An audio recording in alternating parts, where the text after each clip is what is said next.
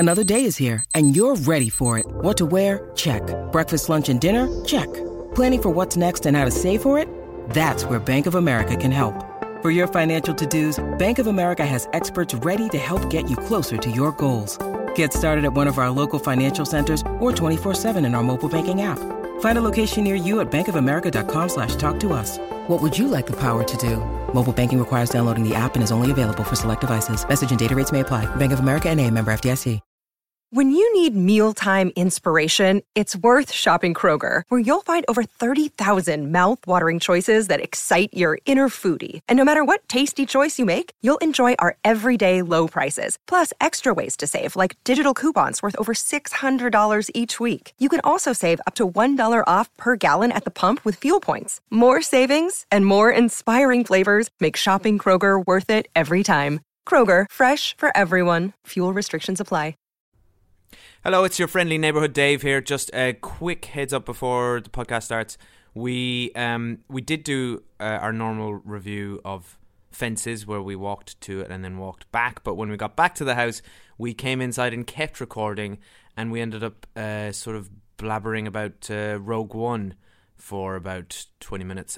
So if you want to skip the Fences spoiler section, which is at about the 13-minute mark, you can go right to the Rogue One section. It's at exactly 24 minutes, and I've put time codes for everything in the show notes.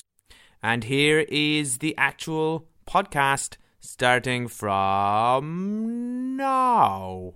Hello, it's Dave here again. We're doing another Cinemile. I'm here with my wife Kathy, as always. Hello. And we have a special guest today, Brona, who's flown in all the way from Cork City, Ireland.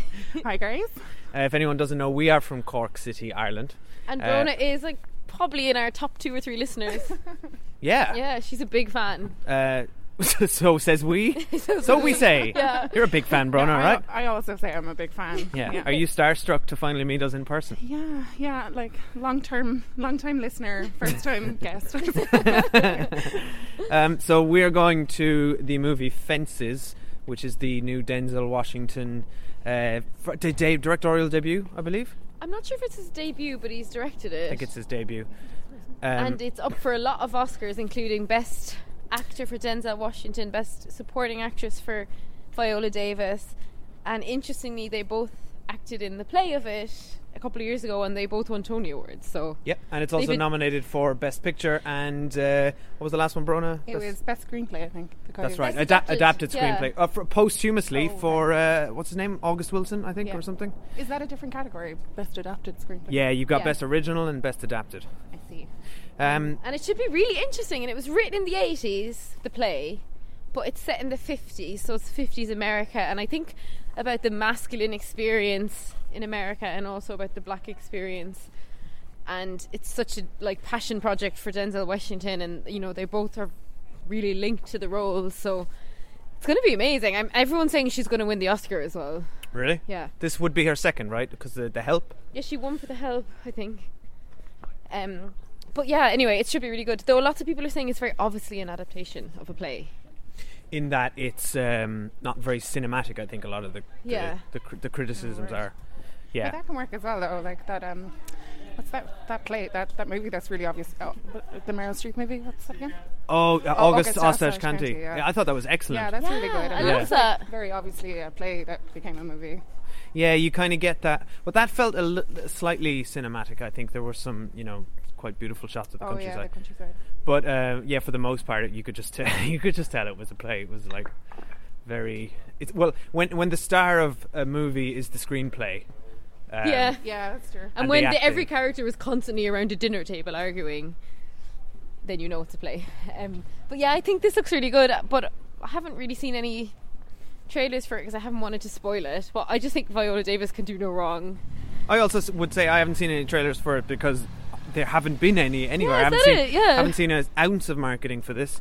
She won the BAFTA last week. Did she? Yeah. Do you want to talk quickly about the Oscars? I don't really care about the Oscars, but I feel like this year it's going to be all about the politics. We're going to get that sort of Meryl Streep speech moment from every single candidate, do you think? Well, I know when the Iraq War was on, didn't they they put a veto on people giving political speeches? Oh, really? They'll do something like that again. But now I think because all of Hollywood's against Trump, I don't think they'll do that. There's no one to police it, I suppose. And some people are boycotting it because of the immigration ban had blocked like some nominees from coming into the country. That's right. But that's been lifted now, though. One of the I think documentary short nominees is from Iran. Yeah. Well, it hasn't been. Yeah, it has been lifted, hasn't it? We're getting very political here on the Cinema Aisle. Very political, very fast. Yeah. We should do a spin-off podcast called the Politimile. Yeah. Does that work? It doesn't work because we don't know enough about politics. But maybe that's the angle. We just know we don't like Donald Trump or Brexit. Okay. Yeah. But what I think will be exceptionally interesting, and I've decided you should do it, is me and Dave did a Rogue One Star Wars review last year, which was very one-sided because neither of us liked it. Subsequently, I found out Brona loved it so much she's seen it multiple times and thinks it's her favourite Star Wars movie. Well, I don't know if I want to go confessing to seeing a movie like Star Wars multiple times. There's no shame. Oh, There's no shame in liking Star Wars. I've outed you. But anyway, coming up after the review, we shall listen to Brona's side of the Rogue One review. And Dave, you can't interrupt her. Kathy's just totally baited you into this, Brona. I don't think Brona even wants to do this. I might just skip this movie and put together a list of reasons and like formulate my argument properly. Well, she literally told us not to earlier. Put you on the spot. She told us earlier, Kathy, that she didn't want to listen to the review because she saw that we were negative about it. And she didn't want to hear that. Yeah, and but now she you've won't have just to listen to it. forced her into a confrontation with us. No, because I've said you have to let her say her piece. Because we've all heard your piece. Of course I'm going to let her say her piece. But I'm going to shout her down for liking a movie. You used the word confrontation, not me. Well, after the movie, it's Dave versus Brona, Rogue One special. But first, fences. In the blue corner. All right, we're nearly at the cinema. Oh shit, we've gone to the wrong cinema.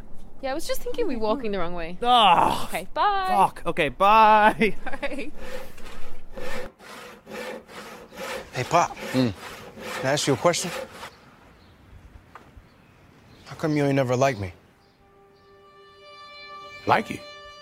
What law is there say I got to like you? None. All right, then. Don't you eat every day? Answer me when I talk to you. Don't you eat every day? Yeah. As long as you in my house, you put a sir on the end of it when you talk to me. Yes, sir. You eat every day. Yes, sir. Got a roof over your head. Yes, sir. Got clothes on your back. Yes, sir. Why you think that is? Because of you. Hell, I know it's because of me. But why do you think that is? Because you like me? Like you. I go out of here every morning. I bust my butt because I like you.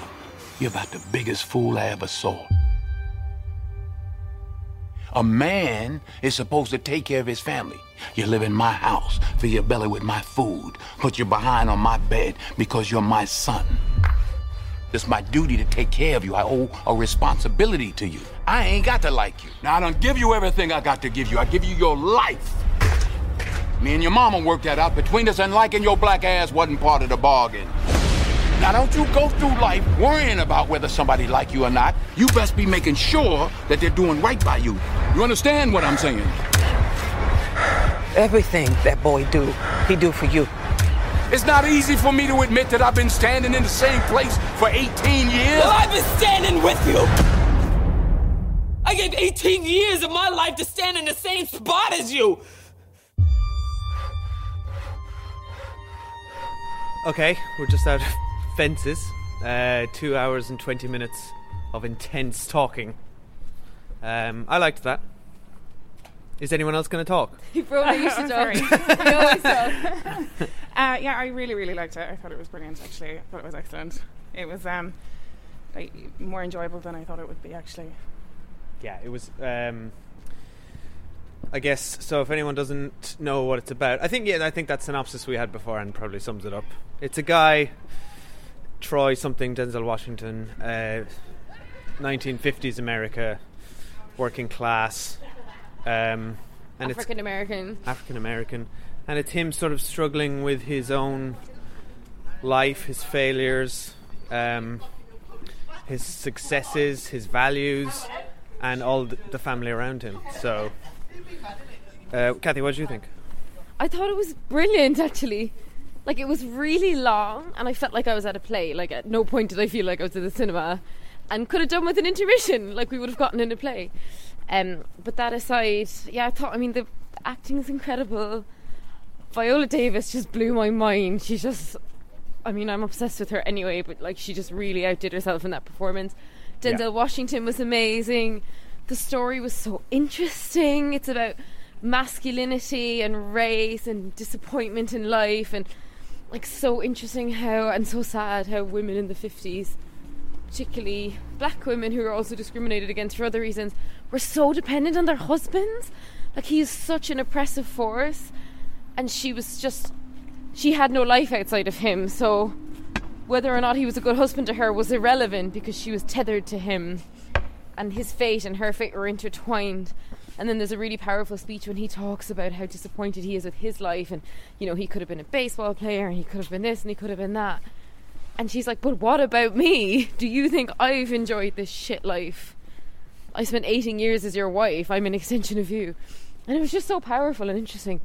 But it just blows my mind that you can see performances like that. And then they're in the same category as like Emma Stone and Ryan Gosling. Like, how could you even have, like, how could you have what Denzel Washington just did be in the same category as, no offence to Ryan Gosling, but as a Best Actor contender? And why is Viola Davis only up as Best Supporting Actress when she's in like 2 hours of the movie? I don't understand that. Like, she's in that more than a typical Best Actress nomination would be. How is that not a Best Actress? I think it's just a political thing. They must have thought she'd a better chance of winning that category. Right. Because she's up against like Natalie Portman, and who were all the big hitters in the Best Actress category. Can't remember now. But anyway, yeah, I thought it was really good. But I have to say, I could have really done with an intermission because it was so intense. Yeah. They almost did do an intermission, didn't they? They did like a montage with like jazz music, and for about like 3 or 4 minutes where nothing was really happening. Oh, were we supposed to go like take a piss during that? I suppose. It's like, here's your jazz interlude. But that scene with Viola Davis was just like amazing. It was so cathartic. It's almost like what you want to say to every like literary, or that like that trope of like the tragic kind of angsty hero that's like dealing with all these systemic issues and his own personal issues, and you sometimes you just want to say, well, yeah, women have to do that, but then they have to, like, they don't even get a voice to talk about it. So it was like really wonderful to like have her confront all of those things, like from the female point of view. It was just really like, it was a brilliant scene. It was like the peak of the movie for me, really. Yeah, it was so incredible. And are we on Spoiler Street? I think we can go to Spoiler Street. No, well, let's wait a little bit. I didn't want to talk about the ending. Okay, fine. Well, let's say first of all, I think we all agree that we recommend this movie. Yeah. I'd recommend seeing it for the performances alone, and it's just beautifully written. You really feel like you're in there with those characters and with the family and with the extended family. They're all so superbly written. Yeah, they're all such good actors. Like all of them, the brother, the sons, the best friend, because they're the only characters, right? They're all incredible. And she's the only woman in the whole movie. And oh wow! I didn't even notice that. I was almost, until they had that scene with her in the garden where she gets to finally kind of emote, I was kind of like disappointed with that, because it was very much like that sort of, there's lots of like stereotypes about the tortured soul and all that, and it was just so when they finally like allowed her to be like the center stage, she was brilliant. Yeah, it was so powerful. There was a big payoff there, I guess. And it suited her character because she was such a serving wife and a dutiful wife, and she did everything for him. So it suited her character that up until that moment when he did something terrible to her, that she was always like a shoulder for him to cry on, like a lover for him, a friend for him. Like her whole life was about him. Yeah, and that really sorry Dave, we're totally hijacking this. No, from this is very interesting. A feminist point of view, but it really does show just the lack of choice for women, who are bound by race issues and class issues just as much as men are. But even the son could go off and join the army, or the guys got into criminal activities, and they were musicians, and they were they had some autonomy over their lives, whereas she talked about having the same doubts as her husband, but she had no choice. She just had to sort of. Yeah, there was no question. The only the other female that was mentioned worked in a laundry, so that seemed to be what she could have done if she wanted a job. Yeah, and the Alberta, oh yeah, sorry, that's probably a spoiler, isn't it? Yeah, we need to go to spoilers now, I think. All right, we're turning on to Spoiler Street as we speak. This is your spoiler warning for Fences. Go. So, what a dick. Was cheating on his most perfect wife of all time, and then tried to blame her for it and say, well, look, I'm really unhappy. And it was like you weren't unhappy, actually. You seemed like really happy in your marriage. I don't know. And even his friend was like, you know, she's the best thing that's ever happened to you. And he was like, yeah, I know. And I'm really happy with her. And I've loved her. And I'm very fulfilled by her. And then to turn around and be like, oh, but it's actually, you know, this other woman makes me happy. So I had no choice. I had to be with her. But I found that very interesting and realistic, because that's the human condition in many cases, isn't it? People have everything. They can be very satisfied, but he wasn't fulfilled, and I think he put it in a very interesting way. And I'm not defending his actions. No, but it was understandable. We could understand it. The way he put it was, when I'm in that place, I found a part of myself I didn't know, and I'm able to laugh. And I think it was very interesting because he was such a well-rounded character, because he wasn't spiteful or hateful towards her. Yeah. He just there was just something else, and he very interestingly said, "I'm not giving that up," which is what we all kind of thought it was leading to. He said, "I need a place where I can laugh and be happy," and she's like, "What about me?" And he's like, "Tough shit." Yeah, I think that is almost even more degrading for him to be like, oh, you know, yeah, I know you've been a great wife and everything, but look, this is just something you have to put up with. He's like, it's not you, it's me. But then ultimately, he paid the price for that, and he was alone in the end. Well, what I thought was interesting was what an oppressive and nasty force he was in his own household. And he was exactly as he described his father. He had abandoned his first child. His second child he kicks out of the home. And his first child he all but dumps on the wife. His third child, he takes her as a baby and just dumps her on the wife and says, well, now you have to mind her. Like, he doesn't give a shit about his kids. No. He's completely oppressive. He bullies them. And he says, well, I own this house. I own the clothes on your back. I own the food in your belly. Like, this really weird sense of ownership over the children just because he houses them and feeds them. Yeah, and I thought that was really interesting as well, because it was like, it showed like the sort of cracks in his narrative of how his life had been, where, like, you know, he had been saying he didn't get to play in the majors because he was black, and I'm sure that's true, but she said, well, you know, you were over 40, like, you know, and then, I built this, you know, I put this roof over our heads, and then we find out that he actually took money from his brother, and like his disability allowance. So there's lots of different ways in which, like, he sees the world. And he said his mother left him when he was 8, but then we see she died in that year. So she didn't leave him. We saw her grave and she had died. Oh, I didn't put that. But that, I guess that was maybe his interpretation of it. Yeah, but he interpreted it as abandonment, not death. Yeah.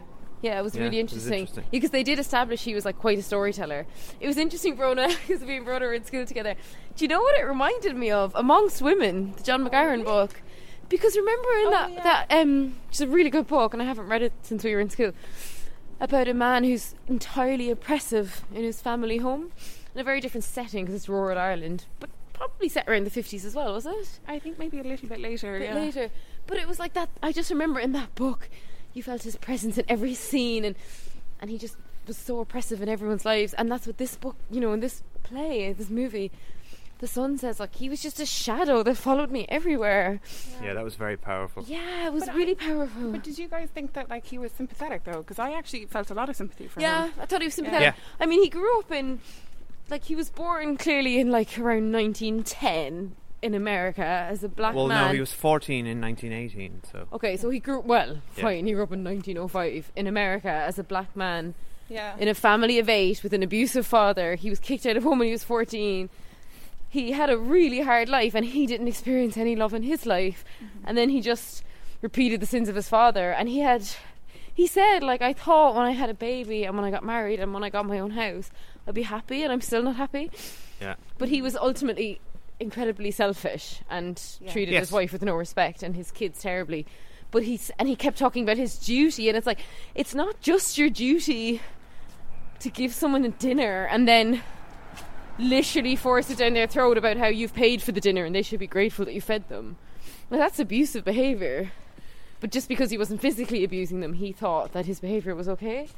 And then by the end, he'd driven everyone away. He'd no friends, he'd no wife, and his kids wouldn't speak to him. And his son joined the army. So it's quite sad. I thought he was actually going to die. The son? No, I thought Denzel Washington, the last scene we saw him in, I thought he was going to die. And then I thought it was a bit weird that suddenly it's like 8 years later and he's dead. and they're all back for the funeral. I didn't feel like that scene was really earned, because I was like, all right, we just saw that kid in the last scene and now he's come back in an army uniform, but for me no time has passed. Oh, okay. But so it's almost, I wasn't like glad to see him or anything. But no, that was almost from the kid's perspective. That's the last time he saw his father. I guess, And yeah. That's a good point, That's yeah. interesting, yeah. I mean, he was amazing, that kid as well, wasn't he?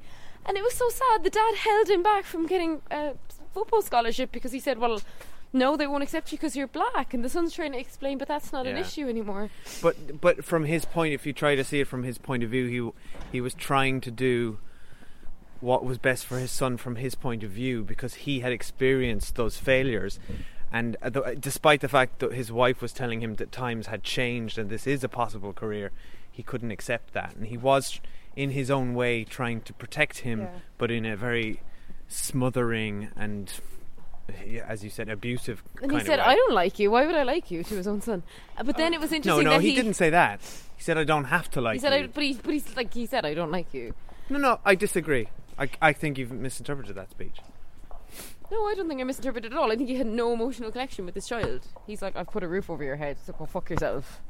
I think Viola Davis actually kind of sums it up.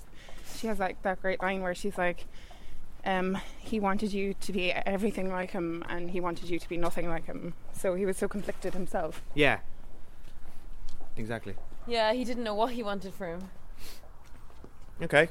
Do we have anything else to say on this? We're home. And no, but it's interesting. I feel like we could talk about it all day. Oh yeah, well it is like there's a lot of layers in that movie. Yeah. Yeah, it's one of those ones that I think you really need to almost let it sink in. Yeah. It's almost, I wish that, like, I think it would be a really interesting one to study properly. And yeah, I thought that too, actually, and it was funny you said that about Amongst Women, because it reminded me of this play called Juno and the Paycock. Oh, I did that one, in school. Oh yeah, I saw that recently, and it really reminded me. It's like similar themes of like economic poverty and like just working class oppression and that kind of thing. It's so interesting like as well, because one thing I would say as a criticism of it, it was too long for a movie, given there was very little action. But also I wonder if because the screenplay writer himself adapted it and subsequently is not alive, if they felt too much reverence with the adaptation, because I felt like really bits of it should have been cut out. But that's just me, and I'm not an expert on the material, but I just felt like this is a movie, this isn't a play, and 2 hours and 20 minutes is very long for a movie set in ultimately one setting. And then it's interesting when I guess as the Oscar voters are deciding on whether to award this the best adapted screenplay, are you awarding it for the screenplay or for the process of adapting it from a play to I don't know. You know, or are you also what are the factors of that? I don't know. I'm just judging it as a movie by its own merit.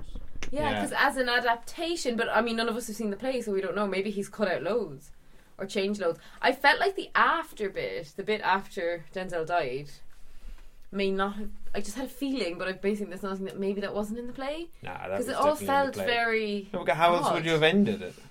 I thought it should have ended with Denzel Washington just swinging the bat. No, So I thought it was more interesting to see he'd driven everyone away than to see them all coming back again. No, because I think the son's plot wraps up the whole thing, and the cycle is continuing. The father is in him. She says that. Yes, I like the plot with I felt bad for the older brother, the way he'd been trying to make it as a musician, and he was just like, "Dad, please come and see me play." And the dad's like, "I don't want to see you play. I'm having my supper and I'm going to bed." Yeah. Like he just had no interest in any. Like he was incapable of connecting with anyone. Yeah, he just didn't care. He said, "This is all I have, but I'll go off and laugh at my mistress in her house." Yeah, it was really interesting.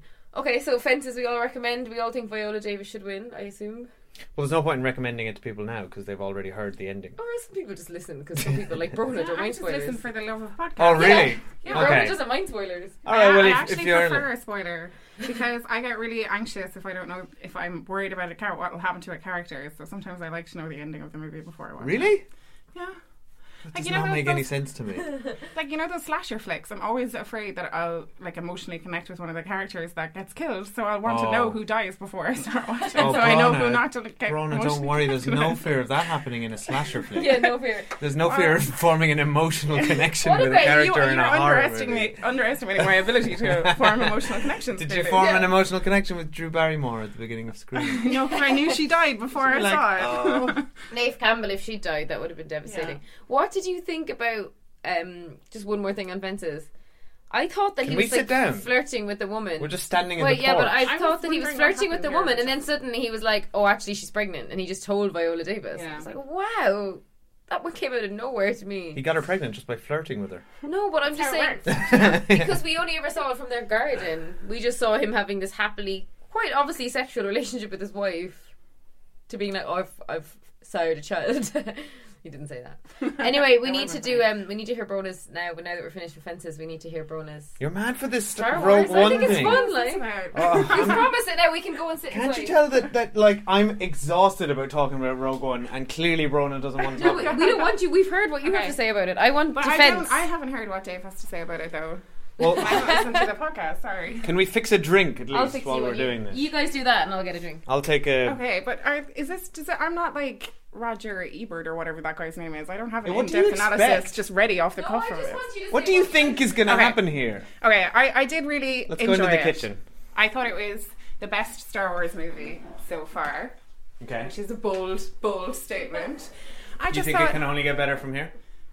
well, I definitely thought it was. Did you like The Force Awakens? Yeah. You did. Okay. Yeah. I don't think I'm going to be able to watch the new ones now because I'm going to wish that the Force Awakens cast were replaced with the Rogue One cast because I thought they were so much better. Really? Yeah. Oh my god. I way prefer them. disagree completely. What? I way preferred the Force Awakens cast. I'm Like just they like- were fun and energetic, and But it's a different- had character. I think this is like I cared about them. you didn't care about the Rogue One cast. Not a bit, and that's why that's my biggest weird. problem with Rogue One. Maybe Could it's not you, though. Maybe form it's- an emotional connection Yeah, with them. I thought they were amazing. No. I just thought like they had thought the they were best. so I thought boring. like straight off the bat they had amazing chemistry. All of them had amazing chemistry together. I thought- completely disagree. Dave, we've all heard your opinion. We want to hear Sorry.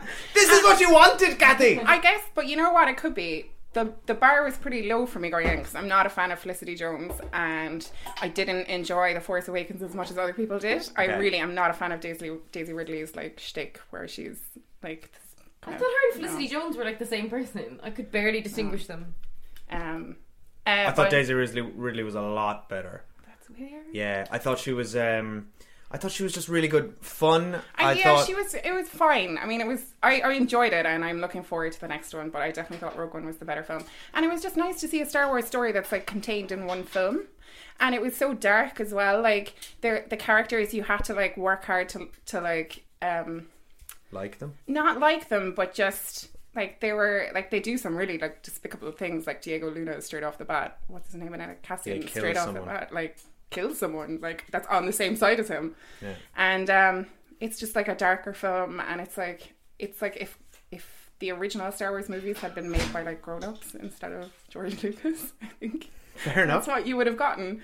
I just thought it was like more appropriate for this time, and it was just brilliant. I just loved it from start to finish.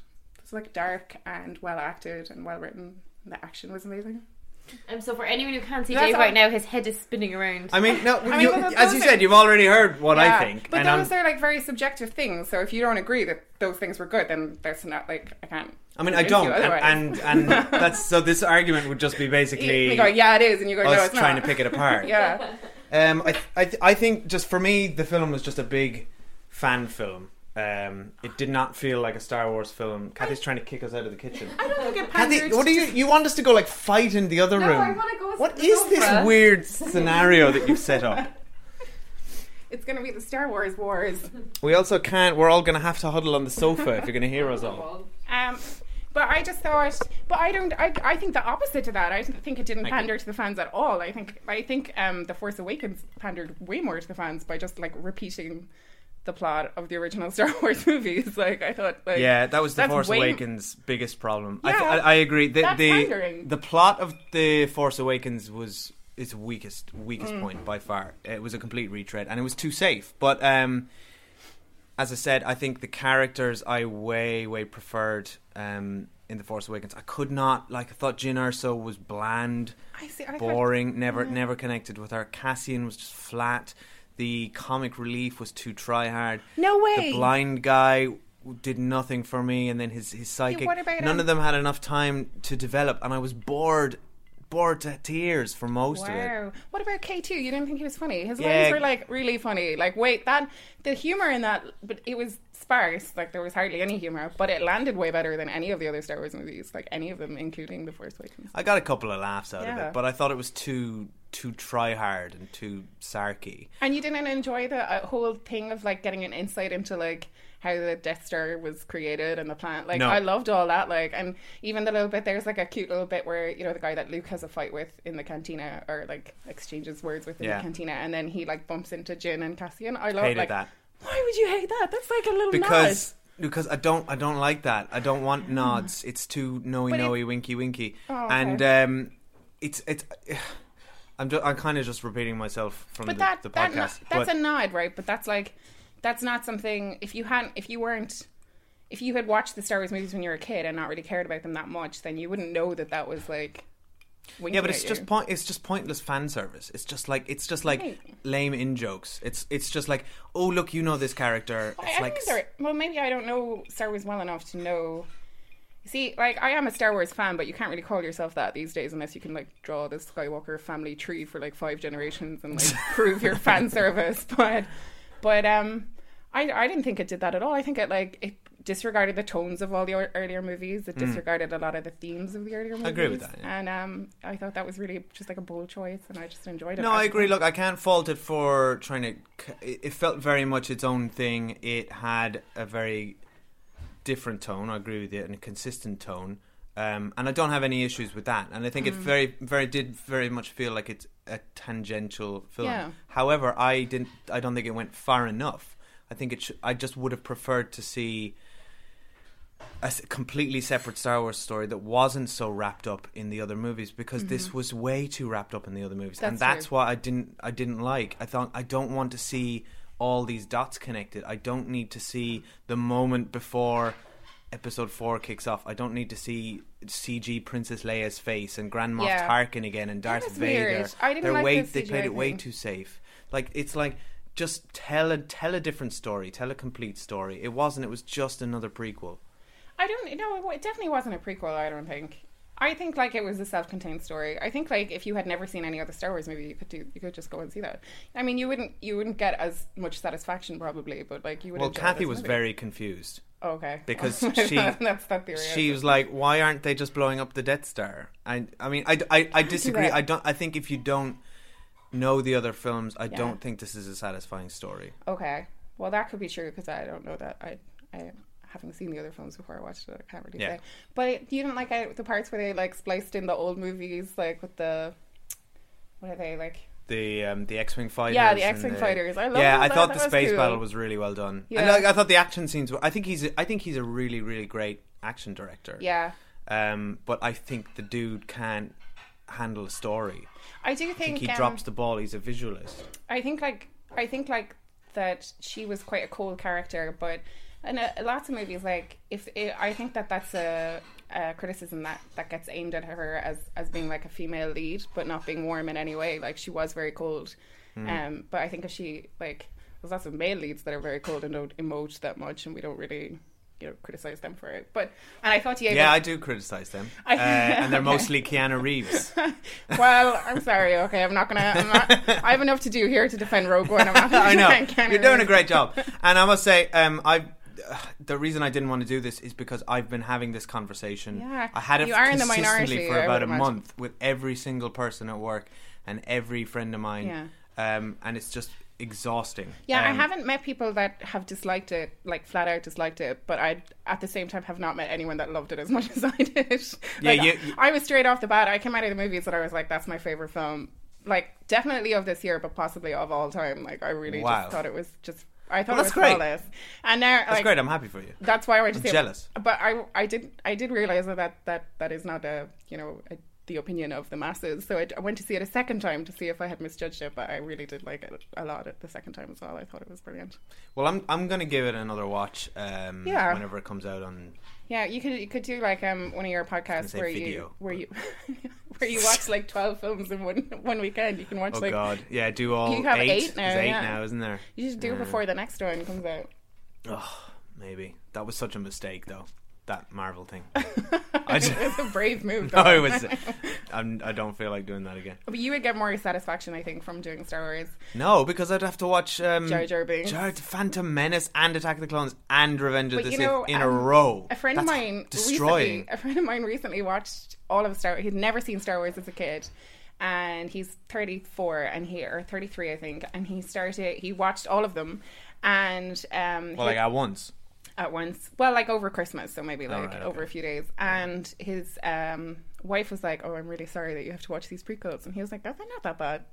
So I think maybe, like, to people who don't know anything about Star Wars, it sounds like a cry for help. No, he is reasonable. He spent all Christmas good. watching Star Wars movies. It sounds like he was brainwashed. But he was like, that's they're not Stockholm that bad. syndrome. And as well, if you watch them in order, you have to watch the prequels first. And is that what he did? Done with, yeah. But see, I think that's not the correct way to watch them. Why? Because of the dip in like special effects and stuff. No, I think it makes more sense narratively to watch 4, 5, and 6, and I think that's more powerful that way. Mm-hmm. Then you go back. Really? Yeah, that's how I think you should watch them. I think actually you don't need to watch 1 and 2 at all, and you can just watch Revenge of the Sith, and then watch the 3. And the acting is better by Revenge of the Sith. But the acting is better by then. Like Natalie Portman and Hayden Christensen have like sort of grown into their roles. No, they're awful. Natalie Portman, we just watched her in Jackie, is an outstanding actress. Yeah, well, and she is dog shit in that. Yeah. And it's not her fault. Yeah, that's true. It's all George Lucas's fault. She's awful. Awful. Yeah, she is terrible. They're all bad. But there's some good action in it. I don't know. I've watched them recently. Have you? Okay, do they hold up? No, they're okay. Like if you try and leave like all your Star Wars related nostalgia and emotional baggage at the door, they're not that bad. Like they're watchable. I can't do it. I cannot relive that romance plot. Yeah, it's terrible. But in my very soul, you love me. There's actually a line in it where they're about to die, and Hayden Christensen turns to Natalie Portman, and she's like, "I love you," and he's like, "You love me?" And you can almost love. You can almost like hear the question marks. It's terrible. You could spend hours trying to, but I think the real problem is George Lucas had too much control.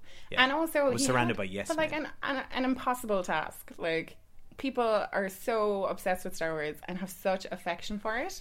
It's like, how are you ever going to play that? Like, the only way to do it is to wait the way The Force Awakens does and just literally redo the movie over again. I know, and I don't think that's the right move. And that movie had problems. Anyway. But I think also, this is my problem with Rogue One, that's just complete fan service because it just showed everyone, all the fans, exactly what they wanted, which was, oh, look at the AT-ATs, look at the AT-STs, you've got stormtroopers, it's just everything they wanted. Again, handed to them. Whereas at least George Lucas with the prequels tried new things and he was trying new stories. He didn't succeed. Yeah, that's true, yeah. But now Disney are playing it so safe. Yeah. That's true, yeah. I'm kind of done with Star Wars. Yet here I am, we've been talking about it for 20 minutes. Yeah, this has been a long... Kathy's forced us into this. I wonder if we've talked enough about it now to satisfy Kathy.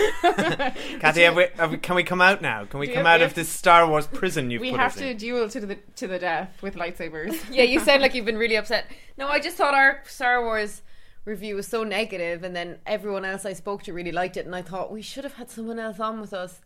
And then Brona messaged me like that day being like, Star Wars is the best movie ever, I'm just going to see it for the second time.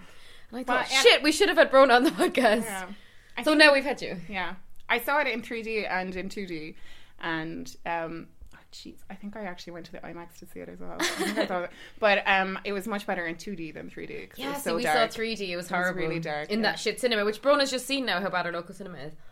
Yeah. Okay, brilliant. Oh yeah, can we say back to Fences? This is anyone still listening? This is how bad our cinema is. The sound was too low in our cinema and too high in the one above us. Yeah, I couldn't tell if it was like ambient music on the, or whether it was like another. No, because they were listening. It was Johnny Cash's "Hurt," obviously from the Logan trailer, was coming through. Is that what it was? Which was very distracting. And then there was, I don't know what was on up there, but it was like some like hardcore dance music. Yeah, I heard that. I'd say it was Trainspotting. Oh, yeah, that's probably because everything else in was like in the company of women and Jackie and stuff tonight. So like Denzel's giving his big speech and like Born Slippy's on in the background. As well in Fences, despite the discomfort of the chairs in the cinema. I did look around at one point and 2 people were sleeping. Oh, really? Yeah. Because I guess it's so talky, and they were like, a lot of the dialogue is just kind of like lyrical and nice to listen to. Yeah. But you don't really need to be listening to and it is kind of repetitive. Like, I do feel like you could be like, yeah, I get it. But I wasn't, because I was loving it. But afterwards I heard this couple come out and the woman said, oh, what did you think? And he said, it was just so long. And I thought, yeah, fair enough. It was long, but then plays are long. They can sustain that, I think. I would really love to see that as a play. I think it'd be incredible. They had it in London apparently with Lenny Henry playing the lead. Oh, that'd be good. It was interesting because I heard an interview with Denzel Washington on the Komodo Mayo film show, and he said, Simon Mayo said, like, obviously he's a very angry character, and Denzel Washington was like, what?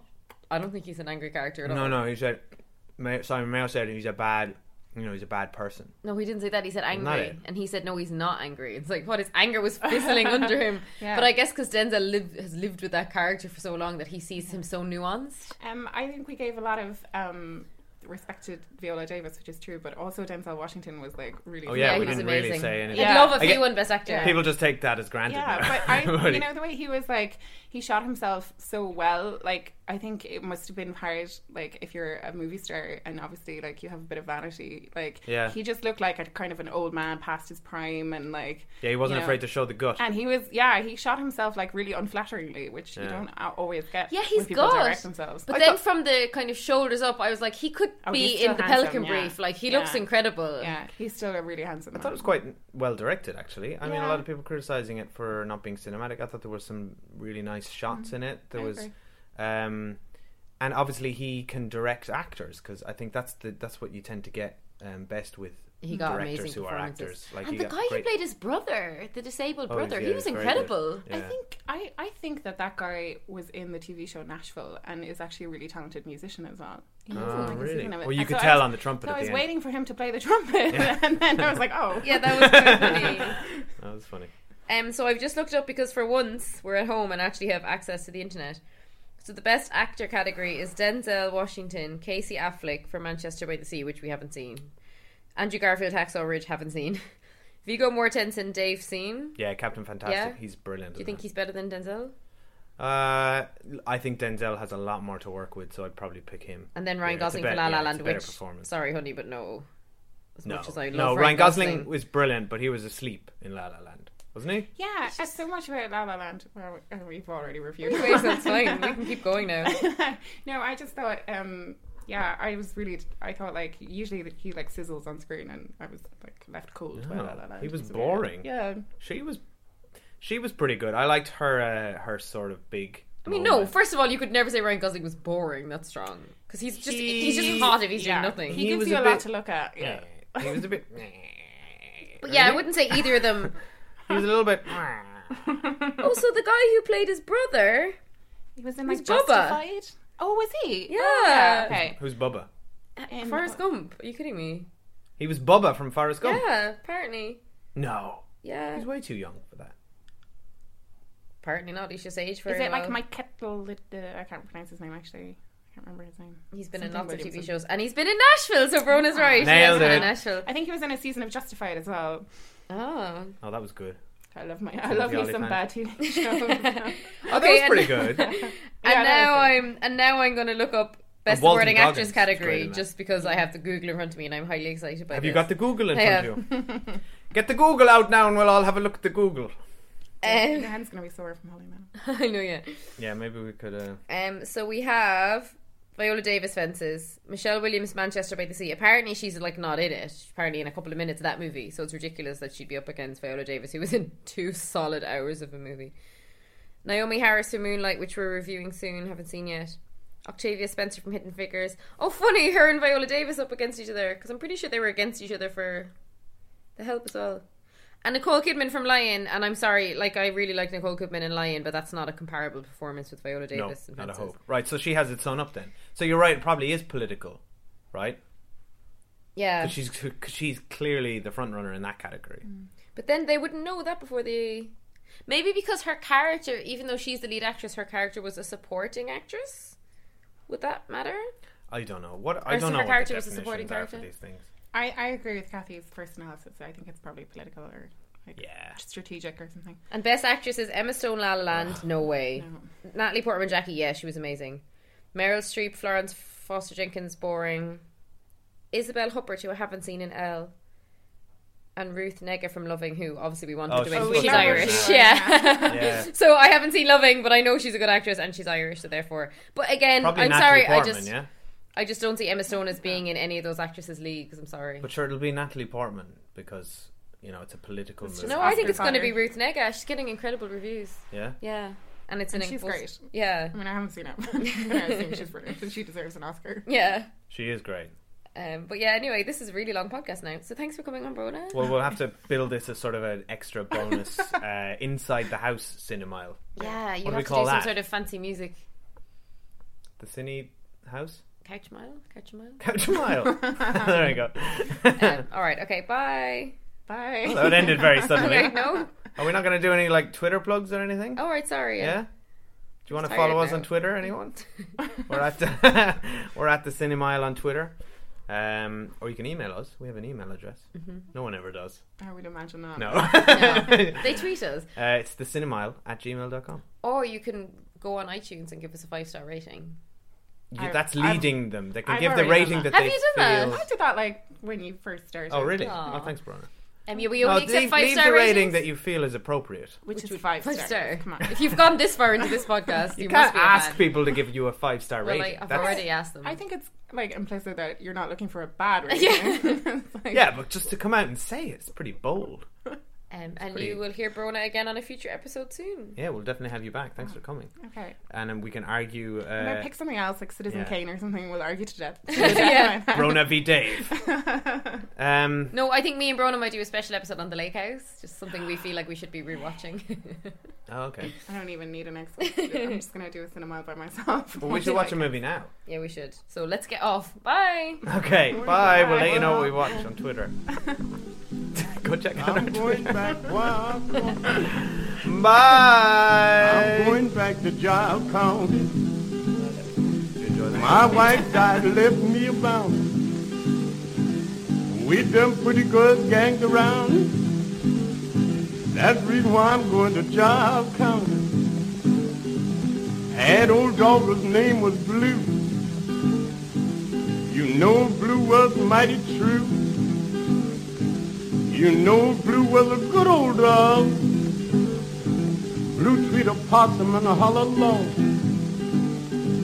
You know from that he's a good old dog. Blue treat a possum out on a limb. Blue looked at me and I looked at him.